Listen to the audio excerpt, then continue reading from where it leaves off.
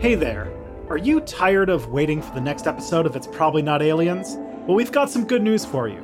On Nebula, our streaming service, you can get access to all our episodes a week early. That's right, you'll never have to wait again to hear Scott and I debunk the latest ancient astronaut theory or get a movie fact wrong. But that's not all. Nebula is home to dozens of content creators we know you like, so you can find all your favorites in one place. Plus, we post content on there that you won't find anywhere else. And the best part? By signing up for Nebula at nebula.tv/probablyNotAliens, you're directly supporting the show and both of us. So don't wait any longer. Join Nebula today and listen to the next episode right after this one.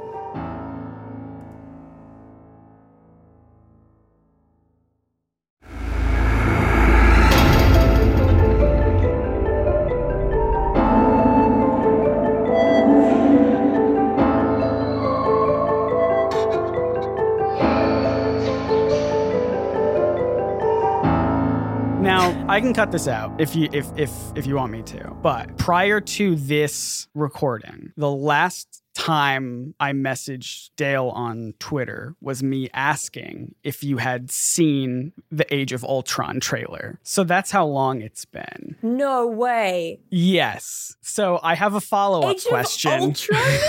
So I have a follow-up question. The trailer? The trailer to Age of Ultron. Really what a disappointing last note. Have you seen the trailer to Age of Ultron yet? Yeah. Yeah? Yeah. What'd you think? Just the trailer, not the movie. But what'd you think of the trailer? Trailer's pretty good. Yeah, so it's pretty good, right? I like the trailer. I really enjoyed it. I think that James Spade is doing a really good job. I think it'll be great. I think it's going to be one of Marvel's best. Real spooky vibes. Yeah. Oh. Anyway, so this is the show. Yeah, Age of Ultron. Gosh. Yeah. That's the one with the robot, right? It sure is. And you could say lots of robots. There were quite a few of them in there. Yeah. I did. The last Marvel movie that I saw was really funny because it was a indirect sequel to Iron Man 3, and it spent the entire movie trying to apologize for Iron Man 3. Iron Man 3. They were trying to apologize for it being super, super racist, and then it ended with basically Chinese Lord of the Rings. So that was my experience. Yeah. That's good. That's a good time. Yeah.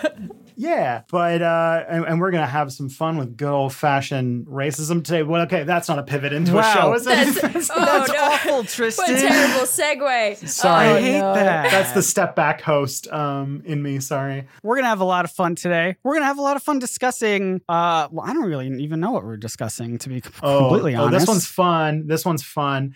First of all, this is probably not aliens, or it's probably not aliens. Hey everyone, welcome to the show. This is a podcast where we investigate really interesting claims about ancient astronaut theory, but I also have given us the caveat of investigating all forms of pseudo-archaeology and pseudo-history because we are not going to ancient aliens today. This one was actually submitted by a listener who wanted me to investigate, and it is fun.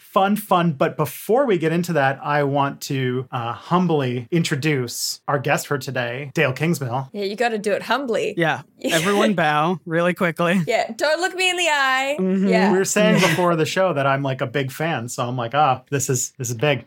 But Dael, you have two things going for you for this episode. One, this is our first time going to Australia, and you're our first Australian guest. Yes. Crikey, Struth, strike a light. Yes. Yeah. I remember.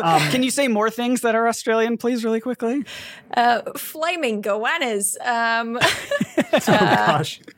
Dingoes Perfect. ate my baby. There's the one. My Australia story is there was a point in my life where I was thinking about immigrating to Melbourne because of the music It's scene cold. there. It would suit you. Yeah. And I mean, cold there. It's like, it's a brisk 33 degrees. It would be very warm for you, maybe. I myself wear 3 or 4 jumpers at a time. Oh, God. But you run a YouTube channel where you primarily talk about two things, Dungeons and Dragons and mythology. Yep. But we're not going to talk about Dungeons and Dragons today, even though I really, really want to. Unfortunately. I mean, we could. If it comes up, we could. If it comes up. You I never know that we're know. both in the headspace. But I can't spoil too much because now Scott is a PC in the game I'm running. So that's true. I have to be under lock and key. Keep them secrets, yeah. Mm-hmm. Yeah. But also you talk about mythology in a big way. And specifically, you seem to have an interest in like kind of European, Mediterranean world, classic age stuff. That's the stuff. Now, I dabble elsewhere, but that's kind of where I live. Yeah, I know that your faves with like Irish and Celtic stuff, but we're doing Egypt today, which I know that you've also got a good grasp with. Fingers crossed. That didn't seem confident. That face did not seem confident. My specialty is Greek. And so then that flows over to Roman. I have what I think from a typical perspective, I probably know a lot about Egyptian mythology. But from my perspective, just because I know more about Greek, it feels like I know less about Egyptian. Right. We'll see who has the more adjacent Egyptian knowledge, because you studied Greek mythology, which is Egypt adjacent. My mom really likes Egypt, so I grew up learning about that kind of stuff. So we'll see who got the most splash over. Take your bets now, folks. Yeah. I also used to watch The Mummy Returns just about every day when I came home from school. So wow. So you've got dedication. it all then. Yeah, I think I've got it all. I'll take over the episode from here, Tristan. I wanted to save this clip for when Brendan Fraser is a guest on this show. Yeah, and when you can tell him that you watch The Mummy Returns every day for a while. It's good. It's a good movie. What are we talking about? Let's dive into it. What's this show episode about? So, you're Scott. You know nothing about aliens. I'm Tristan Johnson. I did my best. That's my answer. That's my answer today. I did my best. Yeah, this one was submitted by a listener. And oh boy, I'm so glad that you don't know about this. So, Dael, I know that you really like all this stuff from like the Mediterranean world, but the Mediterranean is super, super duper far away from Australia. About as far away as one can get. But what if I told you that ancient Egypt at one time in history came to you? Get out of here. And a place and less than 200 kilometers from your town, if your Twitter bio is to be believed. It's very close. Yeah. So this is what we're talking about. In the New South Wales city of Carryong, I'm hoping I got that right, or Gosford, yeah. So there is, in the Brisbane Water National Park, a hidden cliff face. It's not near Brisbane, by the way. I'd just like to point that out to whoever named it. It's very far away from Brisbane. Really? Listen, I remembered having a 5-minute legitimate brain blast when I found out that Canberra was the capital and not Sydney, and I was like, "Oh God, wow. This is how I must feel whenever somebody says Toronto is the capital of Canada." So yeah, I mean, there was a time when I was young when everyone was mind blown to find out New York is not the capital of the US. So I was gonna say, same vibes. Every nation in the world just picks the most boring place to be in charge. So go to Canberra. It's all circles and wind. Circles and wind. All right. Yeah. That's the windy circle. Okay. So in Brisbane Water National Park, which is nowhere near Brisbane, there is an interesting cliff face discovered in the 1970s, covered in what appear to be Egyptian hieroglyphics. More than 300 Egyptian hieroglyphics portraying chickens, bees, and many other unusual representation. Okay. How could this be? How could it be? How could it be? There's the local legend, and then there's, of course, the ancient aliens angle, which is that we've talked about several episodes back, that there was this whole theory that the ancient world had access to advanced flying machines, and so going around the world was easy. Vimanas and called golden Kimbaya airplanes, and everyone had airplanes back then. Everyone had runways. The only thing that's left over are the runways, none of the airports. We've talked about before. We've not found an ancient Cinnabon anywhere. Unfortunate. Yeah. Mm-hmm. I would love to go back to that. I would love to have my own golden plane and fly around the world. I mean, who wouldn't? And everyone was doing it. Everyone was flying all over the place. Now, have we found any of these planes? We have not. But now that makes you sound like a non-believer, Scott. Well, So either they flew over because they wanted to get a sample of that horrible brown salty garbage paste that you all love over there. Or, how dare you? Vegemite hatred. How dare. That's the other part of the moving thing. I was trying to move to Brisbane, and I actually was trying to train my body to accept Vegemite, and I couldn't do it. We are happy little Vegemites. Unbelievable. This is the real reason you wanted Dael on it, so you could sling insults. Yeah. I went to like a specialty grocery store because I'm like literally like I'm getting ready. I need to know this. I know they like this stuff. So I'm going to buy the Vegemite and I'm going to eat it and I'm going to learn to like it. And I got like 2 spoons in before I was done with that stuff. It was How quickly did you do those 2 spoons? I know that everyone is like, you got to measure it correctly, but I'm just saying. Yeah, it's like it's only good if you take like just a bare whiff of it with a pound of butter on toast or something. Those people are lying to you. Those people are wrong. They're trying to cheat the system. If you have like a Vegemite flavored LaCroix. But you do need to, it's got to be measured. And also, I don't think it should ever be eaten. I don't know what Canadian bread is like, but it should never be eaten on American bread. American bread is too sweet. Okay. That's interesting. There's a pro tip. Canada used to have its own thing, and then NAFTA happened, and now we're just America with like a fewer varieties of Captain Crunch, basically. Sad. You've got American sweetbread. Yeah. So what's going on with these glyphs in Gosford? Could it be that it was that the Egyptians had airplanes, as we all know, because of that fucking bird? Or is it because, as the legend goes, that many thousands of years ago, some Egyptian princes went and got lost and found themselves somehow in Eastern Australia? Or could it be something very, very different? We're going to have to find out. Take us back. Take us back to the history books. Sure, yeah. We're going to go all the way back to the beginning, to the 1970s. Oh, that's a long time. Where time itself started. Yeah. So Gosford is an area that's actually, this area around the Gosford glyphs is well known for having a lot of Aboriginal petroglyphs. Mm-hmm. The indigenous people of the region have made a lot of interesting art of all sorts of animals and things like that. This is going to play heavily into the sort of story we're telling today. But yeah, this is a thing it's already known for. Okay. And then in the 1970s, first noticed in 1975 in Carryong, which is a rural district about 60 kilometers or 37 miles for Scott, north of Sydney. Thank you. On the southeast coast of Australia. They found about 100 Egyptian hieroglyphs that appear to be, understudy, genuine, in that they are actual copy, like they are... Like they're not made up shapes. No, they're not just like stick figures, like they are actual hieroglyphics. Yeah, stuff you'd find in the around the pyramids and whatnot. Now that's interesting. Mm-hmm. Now I think that's got some weight to it. I think aliens, well, not aliens, right? We're talking about just advanced Egypt society. Yeah, I pitched the whole flying thing.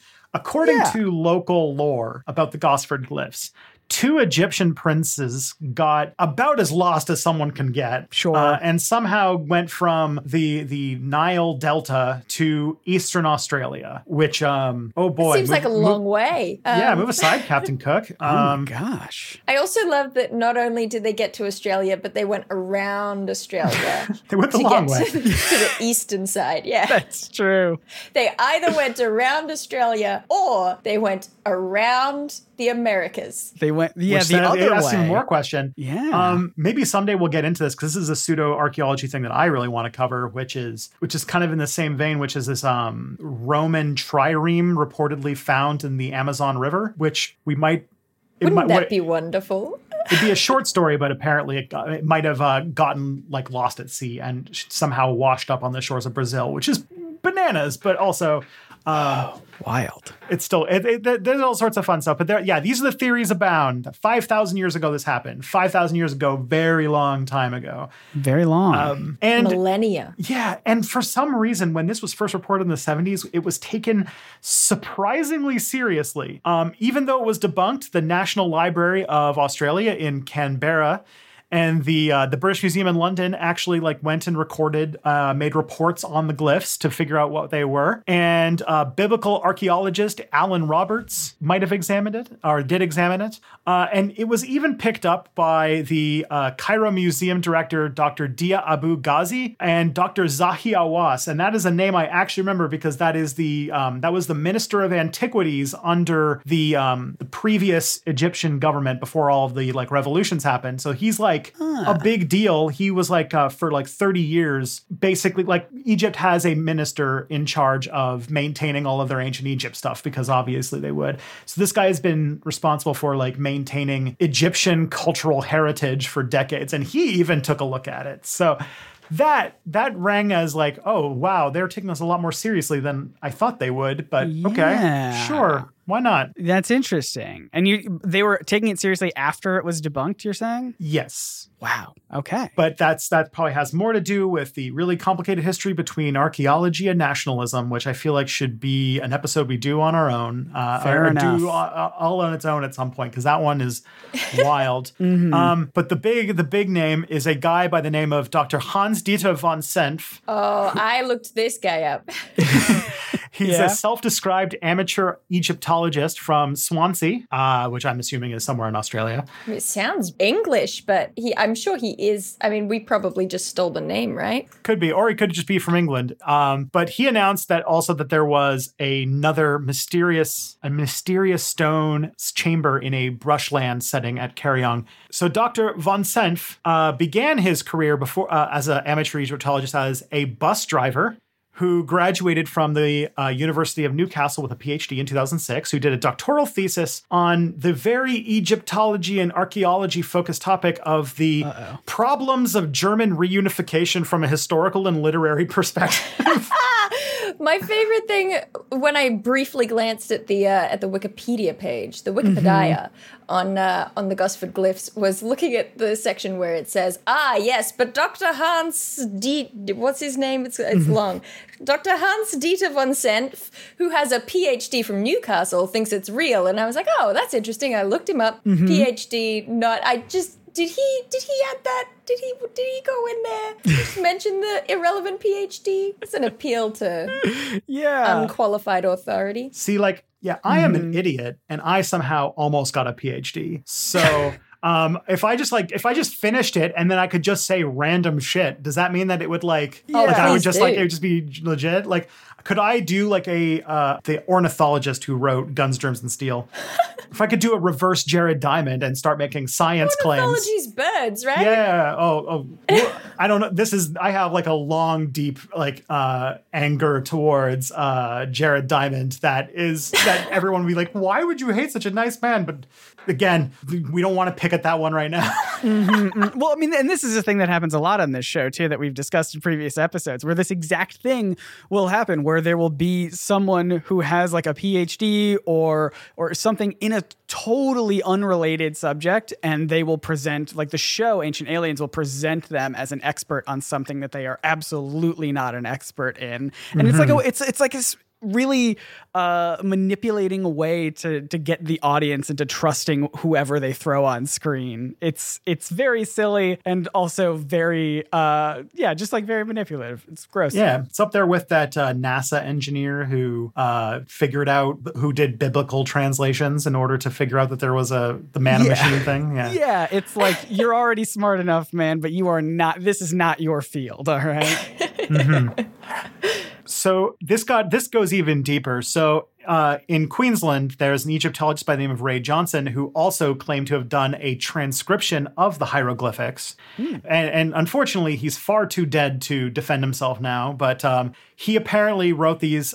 He apparently wrote that the translation was that this is the burial place of someone named Lord Nefertiru, who was a member of the Egyptian royal family who died in the area while leading an expedition with his brother Nefer-Jeseb along Australia's east coast. Well then. Yeah. He's dead. Get him. Yeah, it was get his ass. And he wrote about this in his unpublished, surprisingly, book, Ancient Egyptians in Australia, the Karyong Glyphs, a Proto-Egyptian script deciphered. Okay. Here's my question, okay, is that ancient Egyptian hieroglyphs, and I'm about to talk very broadly about something that is really kind of, three distinct eras of language and stuff, but we're pretty good at translating them. There are people who can read them. Yeah. As far as ancient languages go, we have a lot of stuff to work with when it comes to Egypt. So has no one else been able to translate them? Is this the only dude who's gone, I've translated it, and and this is what it says. Dael, you are thinking far too hard about this at this point. You're giving it way more critical thought. It is essentially a tourist trap at this point. But there are some more cool heads that have prevailed to analyze and figure out what's going on here. And we will talk about that. But first, there are some products and or services that need your attention. Potentially. We'll be right back.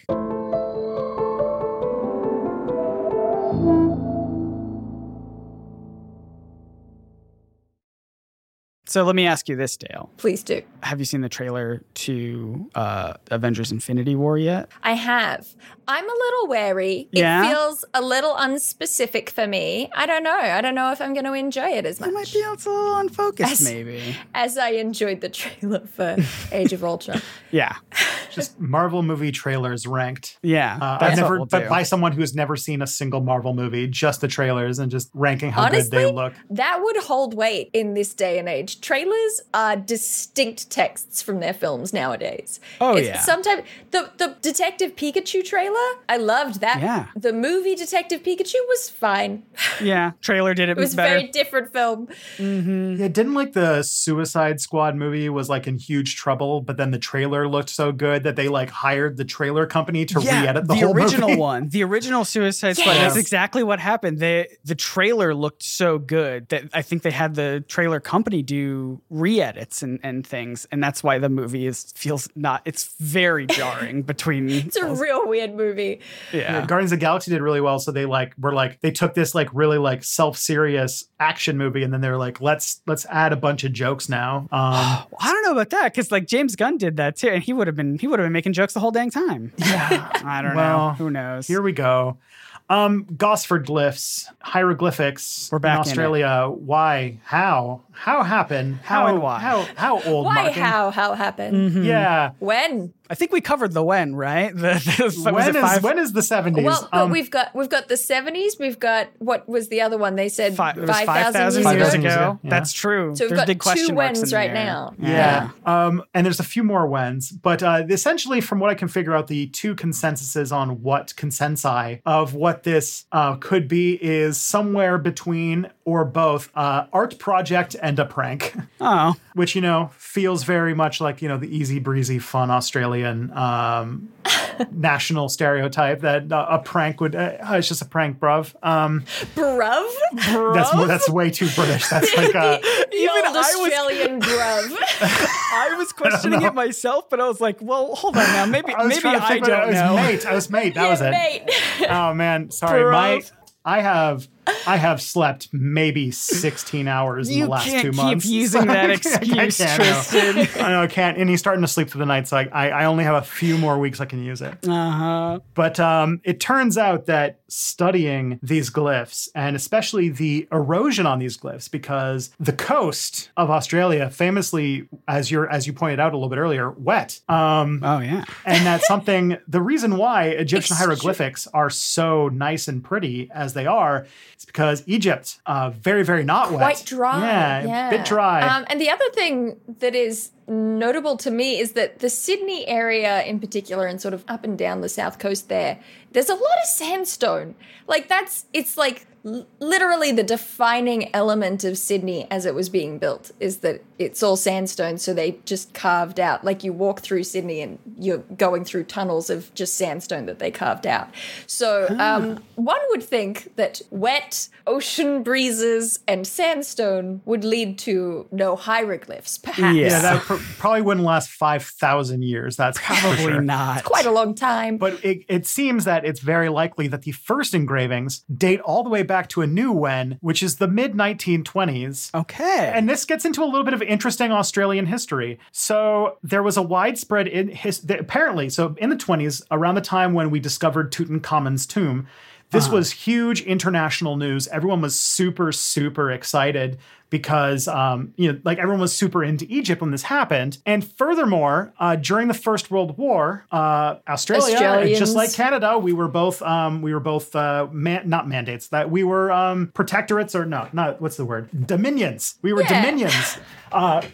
Because Canada did not stop being a dominion until sometime after World War I, and I don't remember when Australia did, but we did a sort of break-a-morant meant that we kind of did that soon after World War I. But I believe that you're leading up to say that during World War I, a lot of Australians were stationed in Egypt. Yeah, a lot of Anzac troops were in Egypt, so I don't want to leave the Kiwis out; they'll get mad. Yeah, that's true. They will. Sorry, Kiwis. So a lot of Australian troops spent a lot of time in Egypt during peak Egypt mania, or Egypt mania happened shortly after because World War I ended in 1918. But Egypt was still an English mandate after the war, I believe, for quite a while, basically until President Nasser basically forcibly kicked them out. But that's a different story. That's a different history podcast. But anyways, the Egyptians, so the Australians, there's a lot of Australian World War I vets who spent a lot of time in Egypt. Then this big Egypt mania comes through, and then probably around this time, somebody starts carving some Egyptian hieroglyphs into, as you mentioned, this very carvable stone that is around this area. Then that's one theory that this happened, which is the cooler, more history theory. But then there's another theory that some high school students copied them from their textbooks in the 1970s. Oh, that's less fun to me. I mean, they're I like the dedication. Yeah, I guess. Okay. Wait. What fits better in my head? You've got a bunch of soldiers who come back and they're just like, "Oh man, I'm so hyped about the discovery of Tutankhamun's tomb. I'm going to go and carve a bunch of hieroglyphs." Accurate hieroglyphics. Yeah, accurate hieroglyphics that I saw in my time in Egypt during the Great War. I'm going to go and I'm going to carve them into a secret place in the rocks in the national park. Okay, there's one. That's a bit weird. That's one. But also makes some sense. Or high schoolers just going, it would be a sick prank. Bruv. Yeah, I was gonna, let's do a sick prank, bruv. I'm never going to live that one down. But I mean, because there are Dael Kingsmills in high school who would be looking at their Egyptian hieroglyphics and think, carve that into a wall. I could do that. There's also apparently a Yugoslavian immigrant in the early 90s who was really interested in them that might have added to the Gosford glyphs at some point. So, just tacked onto it. Just found it and added more to it. This is the thing. These aren't mutually exclusive stories because that's true. There's reasonable theories that there was about 100 or so discovered in the 70s, but that there has been more and more showing up over time as recently as the 90s. Okay. But the thing is that there are people who still really stick to the story. That's the main thing. Mm-hmm. So this is the situation we're in. But then some Egyptologists who care about facts decided to visit and study the site and have pretty conclusively come to the decision that it is a hoax. So there's so one NSW National Park and Wildlife Service spokesman pointed out that the engravings that they became aware of the engravings in the 80s, which is around the time most of them were made. So in the 70s, some were discovered, but most of them seem to have been made in the 80s. None were ever seen before 1975, despite the fact that the region has been surveyed. The last survey happened in 1968 by a guy named Alan Dash. That's a good name, Alan Dash. Yeah. Saving that for the next pirate D&D campaign or something. Oh, yeah. Alan Dash. Alan Dash. That's a Alan spy Dash. name more. Oh, yeah. I wish I was Alan Dash. Don't we all? What's Alan Dash up to? So Alan Dash is a surveyor who had apparently been visiting the region since 1968 and did not see any of these until it just was happened upon in 1975. Do you think potentially the reason he didn't see him is because he was moving too fast? He is Alan Dash, after all. He's running, he's fast. Oh, no. I would be interested to know how sort of scrubby the bushland around there is. Because I can see how you might not come across something depending. I mean, a surveyor, though? I don't know. It's hard. Tristan, you Googling something? Yeah, I'm just trying to find a quick Google image search of of like the area around it. I will put this in the Twitter DM. Oh, okay. The group DM we have going, so you can get an idea. This is not the greatest representation, but this is kind of what it looks like, the place where it's found. It's not exactly like hidden. Like this isn't like the hardest place to find, as you can see. Yeah. Right. Interesting. We'll have to tweet out this photo when this episode goes out. Yeah. So that man looks very happy. Is that Alan Dash? I don't know. Google him. That's just like the Google image search. In my heart, this is Alan Dash. He has a good spirit about him. He's got a big smile. If this is Alan Dash, he's got a beard and a half. Amazing. Nice. So not only were the first hieroglyphics found in 75, but the next 5 years, every time the original discoverer of this came across it, they were finding new glyphs. And in Alan Dash, every time Alan Dash returned after 1975, he found new glyphs. And in 1984, he actually found somebody inscribing hieroglyphics on the rock face. Red-handed. He literally saw them. Here's one problem. And that is extremely illegal because this is a national park. And as I mentioned, that this is a region that is known for having a lot of Aboriginal petroglyphs. And so you don't really want to mess with the stone of the area. But the person who did it was not arrested because it turned out that they were probably mentally ill. I don't know much more about the detail of that, but interesting. But they were carving hieroglyphics? Was it Moon Knight? Was it Mark Spector Moon Knight? Could be. Okay. Coming soon on Disney Plus. I gotta watch the trailer for that. Questions for our justice system. And also Egyptologists who have studied the Gosford glyphs have pointed out that it has what has been described as filled with several inconsistencies and errors. The way that they're cut is not the way that Egyptian rock inscriptions are produced. They're actually very disorganized, according to Boyo Okinga, who is an Egyptologist from Macquarie University. Macquarie, sorry. And that some of the glyphs are indeed backwards.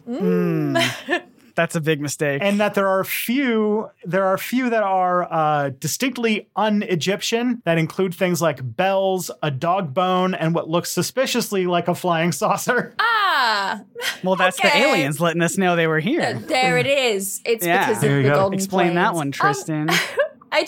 That seems pretty damning to me because catching somebody in the act is pretty up there too. Yeah, plus things like from my understanding, the direction that hieroglyphics are facing is very important because they all will face the same direction because it tells you what direction to read in, right? That's my understanding of it. So that's pretty damning for it not being Egyptians. Yeah, that's a pretty big one. The also other fun one, and I think you'll find this, you kind of mentioned this, and we've talked about this on the podcast before, that Egypt, if there's one way to describe that civilization, is that real old. When it was first coming about, there were still mammoths, and the last Egyptian pharaoh died closer to today than the first pharaoh. So, we're talking thousands of years of one stable civilization. It's pretty wild. Because we talk about, right, it's Old Kingdom, Middle Kingdom, New Kingdom, and each one of those periods of time is like the length of some other whole societies and empires. You know what I mean? It's like... Yeah, and it's mentioned in dozens of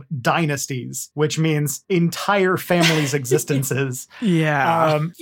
So apparently these hieroglyphics, the Gosford glyphs, contain symbols that are, quote unquote, thousands of years apart, grouped together. I wondered. Here's the quote from Okinga. There are also a problem with actual shapes of the signs that are used. There's no way people would have been inscribing text from the time of Cheops from the signs that weren't invented until 2,500 years later. It's interesting to me that they go Cheops or Khufu, because they've shot high there by, referencing that particular ruler, because that's the guy who has the Great Pyramid. Like, they picked the top dog. They were like, let's go for that guy. Let's pin him to Gosford. Your average guy knows like knows like 2 pharaohs. Yeah. And that might be one of them. There's like, what's it called? There's like Seti, there's like Akhenaten, there's King Tut. King Tut, obviously. Maybe Cheops. I don't know. Yeah, the person carving was like, Nefertiti. can't use Tutankhamun because that'll be too obvious.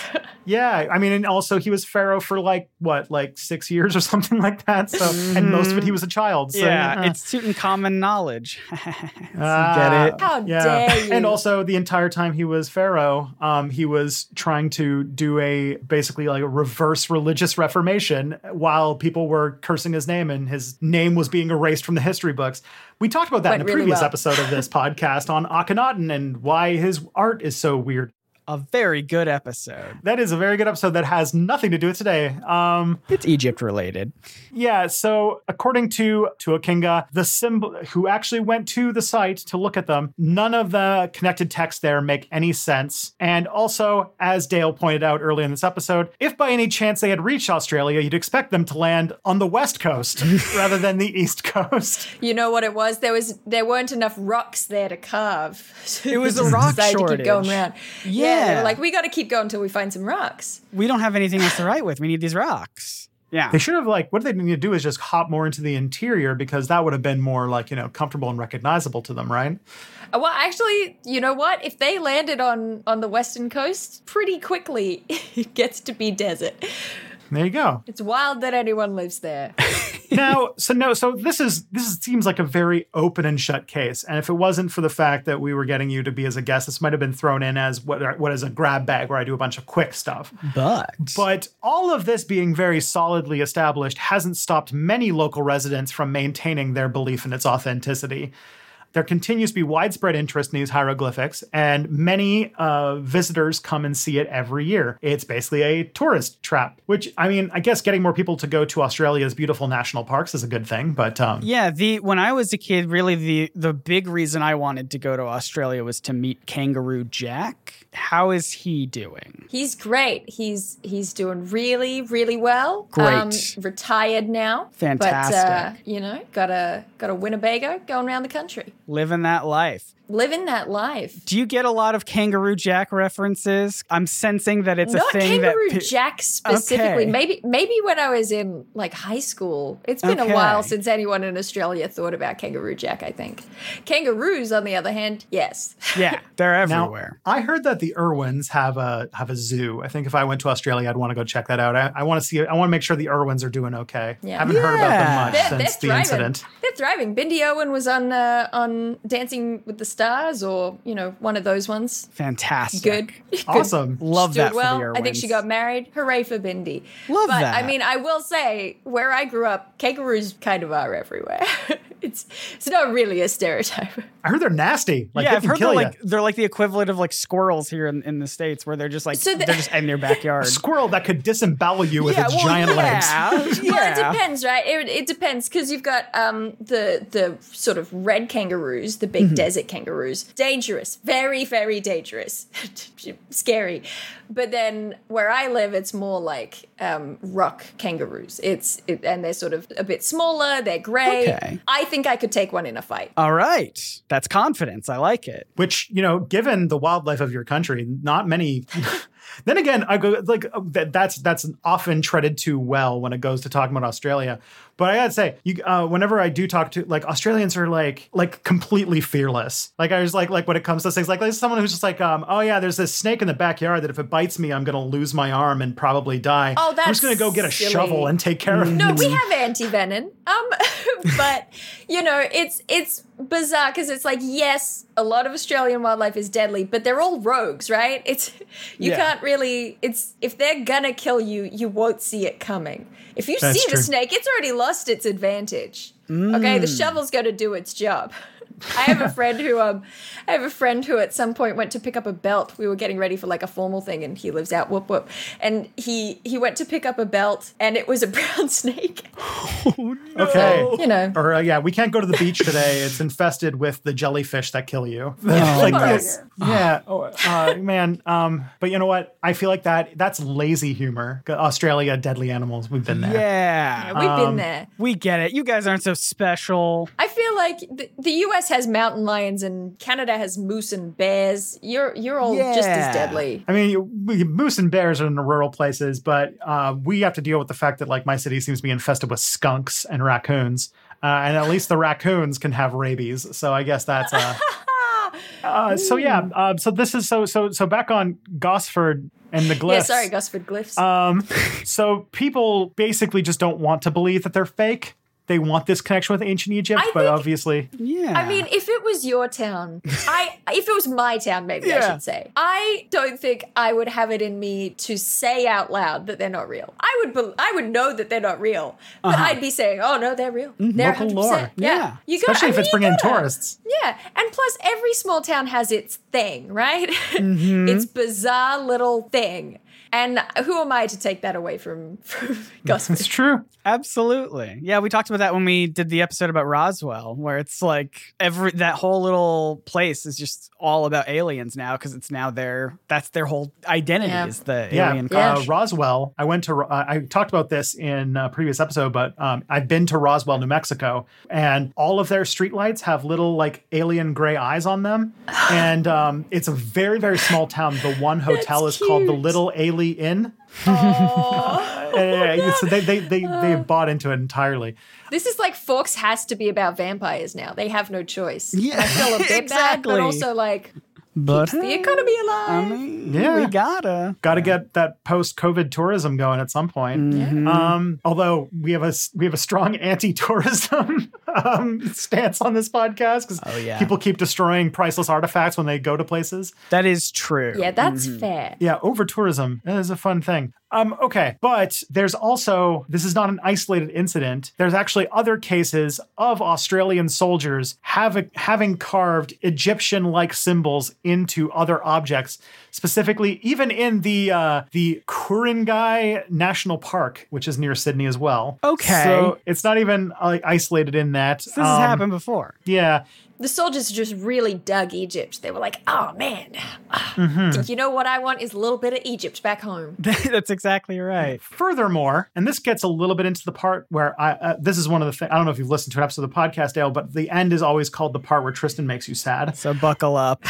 Oh, but no. Geologists have also studied the sandstone that this was carved into.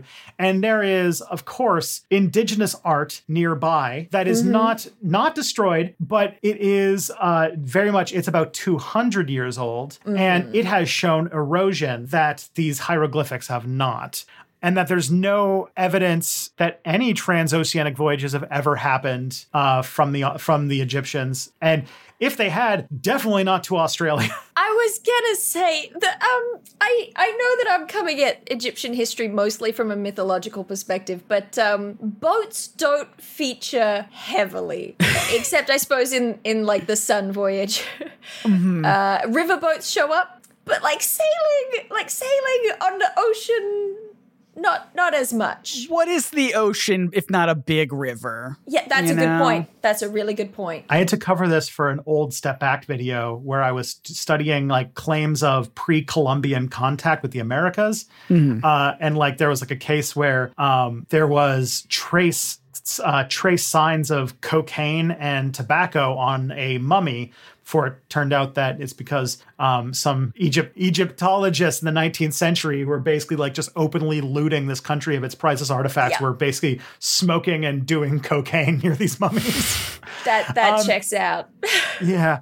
But yeah, there's no evidence of this. The Egyptians did some pretty amazing stuff, but essentially being the longest living continuous civilization ever by like a huge margin. I will correct. The longest continuous living culture on planet Earth is Australian Aboriginals. 50,000 years plus. Oh, shoot. Well, we're going to get into that because this is the part where I make you sad. Oh, no. I was just so happy and proud just now. Well, thing is that the Gosford glyphs are becoming a big tourist attraction. What's nearby and not as big a tourist attraction is the Balgandry art site. So this region is the home of a lot of Aboriginal artwork that's considered sacred and an important part of their modern day culture, a currently living, breathing culture. tourists go to see the hieroglyphics, but in the same park, there's this art site of well-preserved engravings that are more than 200 years old, but some are possibly 10 times older than that. So 2,000-year-old Aboriginal petroglyphs that do not get the same amount of attention.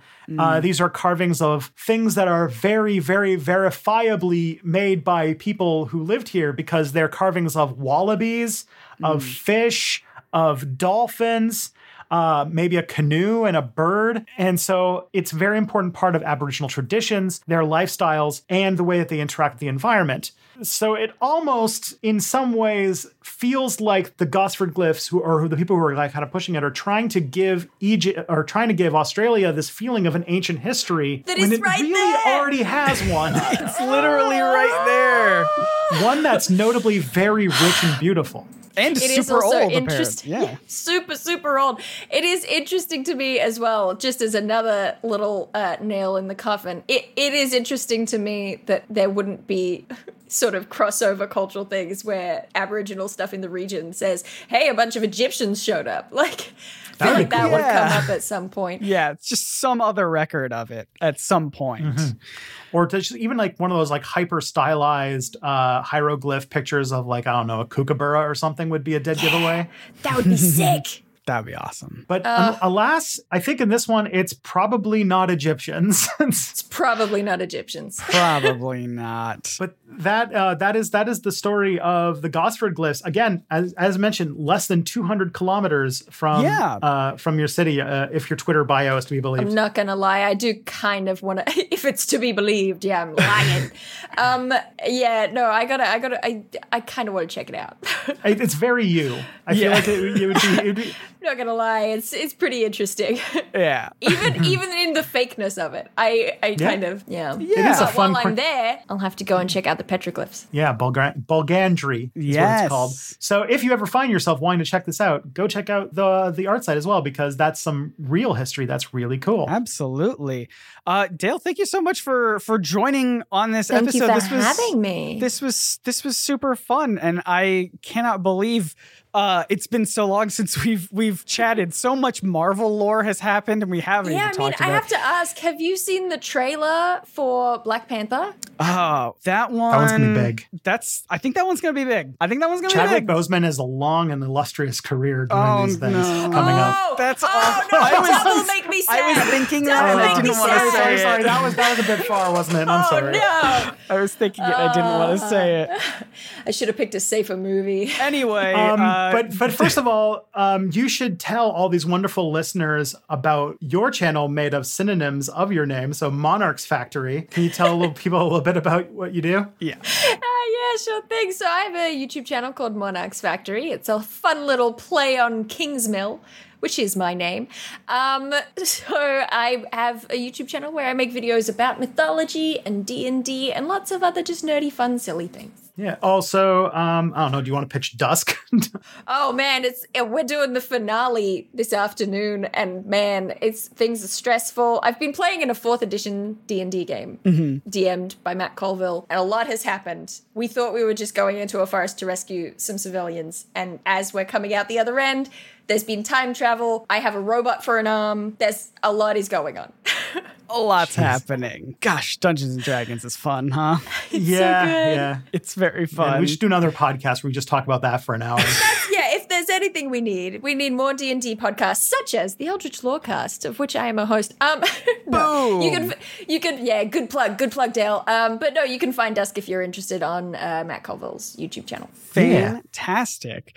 We'll have links to everything that Dael was talking about in the description to this episode. You can also follow us if you want to on Twitter at probsnotaliens if you want to do that.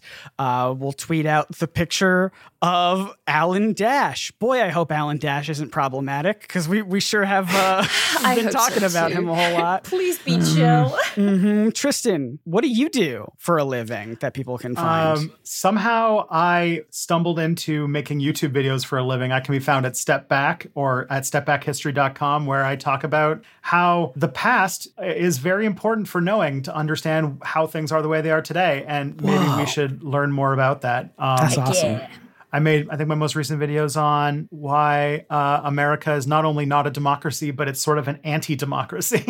Oh, well, there you go. Lots to But learn. it's done in the frame of a kid's show. Like a Blues Clues. With sock puppets. Yeah, I like it.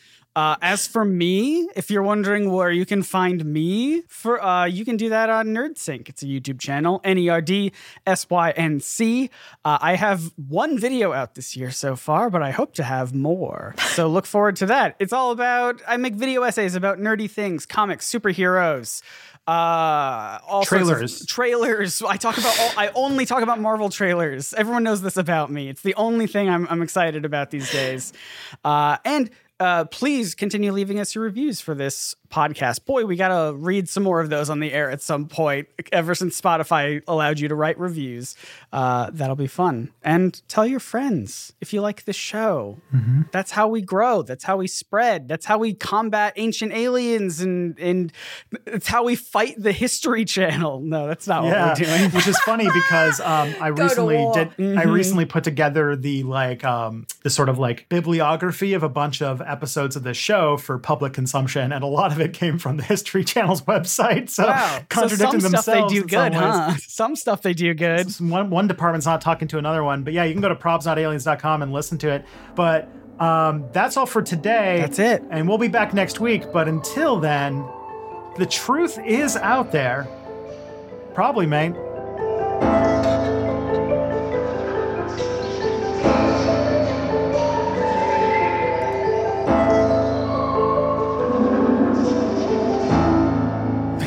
Probably, bruv. Why did I do like a Southern American? Probably, bruv. It's evolving. We're creating a character whose name is Alan Dash.